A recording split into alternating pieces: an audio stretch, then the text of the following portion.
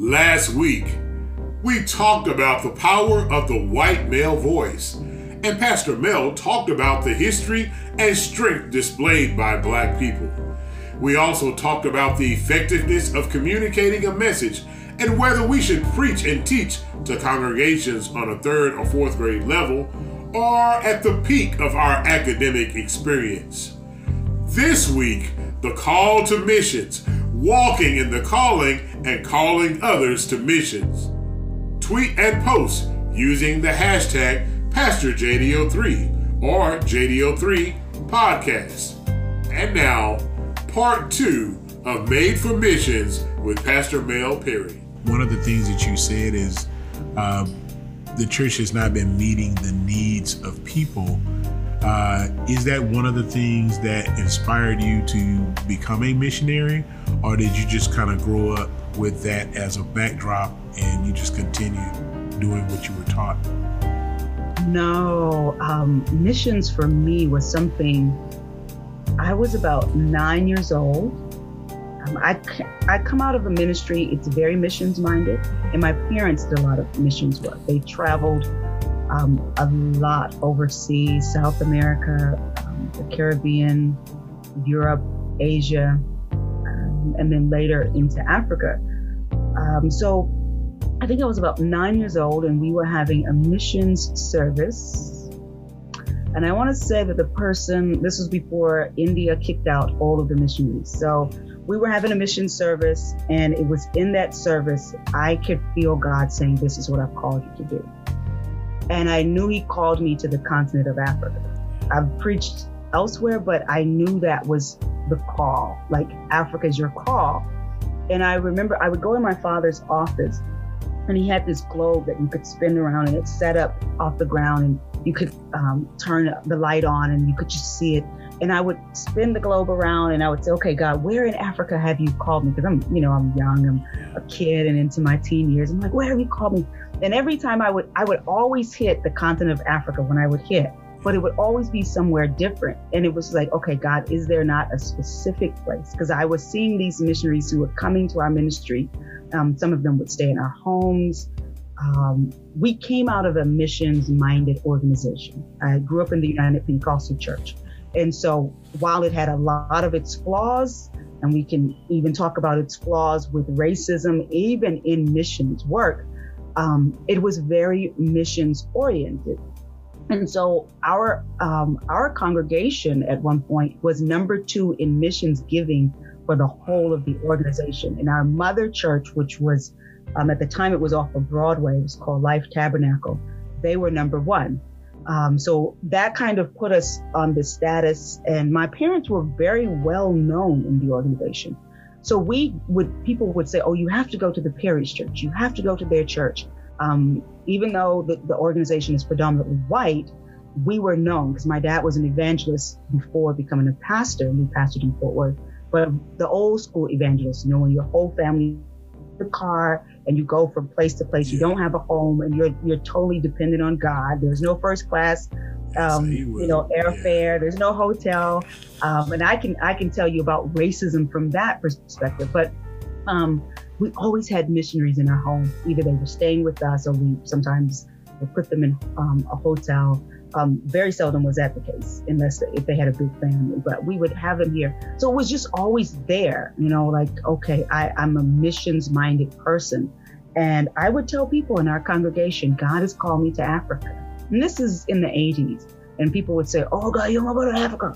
Because Africans run around, they naked, and they do this. And, National Geographic had all wonderful, beautiful, horrible pictures. They were colorful and beautifully taken, but they were horrible stories of our people. And I would tell them, I said, "No, God's called me. God's called me." They're like, "You don't want to go?" And I was like, God called me. And then they would always say, "You're going to get married." And I was like, "No, I just want to do missions work. I'm just called to do missions. I just want to do missions work." And so one day I was 15 years old. It was 1990. And my dad came up the steps and he says, "Man, come here, I need to talk to you." And so I came, and he's like, "Well, I want to ask you a question." He said, "First, do you still feel that God has called you to do missions work?" And I said, well, yes, sir, yes, sir. You know, like, okay, I don't know what he's going to ask me, but yes, sir, yes, sir. Yeah. And he, well, we have an opportunity to go to Liberia. Would you like to go? And I was like, yes. Yeah. I was like, when? And he's like, well, it's going to be in January, but we'll talk to the principal and see if we can get you out of school because this will be a learning experience so we can work that in. I was like, okay, good deal. And then about 2 months prior to us, I think it was maybe like November, the Civil War broke out. And my dad came and he says, well, my parents have never said this statement to me, but this one time as a teenager, my dad came up the steps. He says, well, I want to ask you another question. I want to ask you a question about our trip. He says, now you make your decision. You're old enough to make your own decision. Never heard my parents say I was old enough to make another decision after that point. That was Until I got to be old enough. Yeah. He said, now your mother doesn't want us to go, but there's a war going on. Do you want to go or do you want to postpone the trip? And I thought to myself, if there's a war going on in Africa, it's not about to end soon. And this is probably my only chance to go. I said, no, let's go. I want to go. And he said, okay, we'll go. And we went to Liberia, I think it was 1990, January 1990. And we went for 2 weeks and it was very interesting. I was sick for a whole week. I had cholera the second week. And I don't know if you know what cholera does. It basically it dehydrates you until you die. So you basically dehydrate to death. And you have diarrhea. So that's where you're losing all your fluid. Yeah. And so I had eaten something and I was the only one who got sick. I have no idea. And I took a cholera shot, right? And I got to the point at the end of the week, I was so sick. We're in service. I couldn't eat anything. I would watch everyone else eat because every time I would eat, it would just pass right through me. So all I could do was drink fluids. I would eat like Lebanese bread. And my dad, thank God, he had brought over in his suitcase some Del Monte fruit cups and some cheese crackers. And those were like the only thing that I could get into my system and hold for a while. Wow. And so I'm watching everybody else eat. We're walking through the jungle for like 3-4 hours. I'm tired. It's hot. And I'm just like, oh my God. Sunday morning, I think it was the second Sunday morning, we're in service and I'm literally falling over. I can't sit up because my body is so weak. I'm seeing blue and green and red and my temperature, I could feel the temperature keep going up and down. And I would get like so cold and my body was just shaking. So I told my friend, I can't sit up in church and it's making me miserable. Let's go out to the car. So I make my way out to the car and I'm laid out in the back seat and I'm thinking, oh God, this is it. My mom is nowhere around. And I'm about to die. Every child wants to die with their mom close. My mom was right here, you know? And it dawned on me, like, okay, if I were at home, what would I have done? As a kid, whenever I was sick, I always went to my mom and like, Mom, pray for me. I never went to my dad. I don't know why, but I would always say to my mom, pray. And my mom would pray. So I said to my friend, I said, go get your mom. And her mother was from Ethiopia. Her father was African-American who had been in the service and he met her, but he looked every bit of West African. So I said, go get your mom, because I knew she was a praying woman. And I said, go tell her it's not looking good. I can't sit up. My body is shaking and all this. And she came out. And I don't know if you've seen Ethiopians, but they bounce when they do stuff, when they're doing their religious. It's just something about them. So she was bouncing and praying. I could see her because my head was laid back and I'm looking at her and she was just praying and she's praying. And she said, all right, in Jesus' name, it's already done. And I'm thinking like a whole week I've endured this. Why didn't I think about this? When they got out of the service, I was sitting up in the back seat, laughing, talking. And I was like, oh my goodness, I could have been enjoying food. If I had asked this lady to pray for me, here I am about to die. Yeah. And I mean, this family went through the war. They literally had to live on the floor. They had to crawl on their bellies because of what was going on. But it was just an interesting experience being there, reading the paper about, where the people were, how close they were, where we couldn't go, and we had to bribe people, and so forth. And so when I got home, I had lost so much weight. I wore a size 8.5 when I left. I've talked to people and they said this is medically impossible. And I said, you know what? Talk to my mom. I wore a size 8.5 when I left. I wear a size 8 now. I had lost so much weight. My mom looked at me and screamed, oh my God, what happened to my child? And I was like, oh my goodness, Mom, I had the best time in the world. I was like, I even got sick for a whole week and I thought I was gonna die. And the missionary wife prayed for me. And I was hooked. And people were like, I bet you won't go to Africa now. And I was like, oh my goodness, I'm in love. I'm in love. And that was the first time I went. And it would be many years. That was 1990. The next time I went was 2003. But after that, it was just a continual thing for me. And I have loved it. I love the good, the bad, what is uncomfortable. I know what it is to have to squat over a hole and use the bathroom. I've gotten sick a second time with the same thing. And this time I knew, like, okay, just keep fluids in your body. You don't need to eat anything, just fluids. But it's just become a part of my life. They're family to me. I always say Kenya is my heart. South Africa is my family. Kenya is my culture and heritage. And South Africa is the relationships. And I've been blessed to visit several of the East African countries and to go to South Africa and Namibia. So I've just been blessed. Well, what is it like for you to hear us Americans? Oh, it's a pandemic. Oh, we're gonna struggle. Oh, I can't get my Starbucks. Oh, the grocery store. Oh. After you've been on a mission trip, don't you just look like, this ain't struggling? No, and it's funny because there are certain things I think where we are worse off in this country as Black people. And then there are times when I think we are way better off than we can imagine, and I tell people all the time when I take a shower, I am so grateful almost every time I take a shower because I know what it is to take a shower out of a dirty bucket with bugs and everything in it. And I can't ask the people, can you clean this bucket? Because the water to clean it is what it's precious to them. They don't have water to waste and clean the bucket out.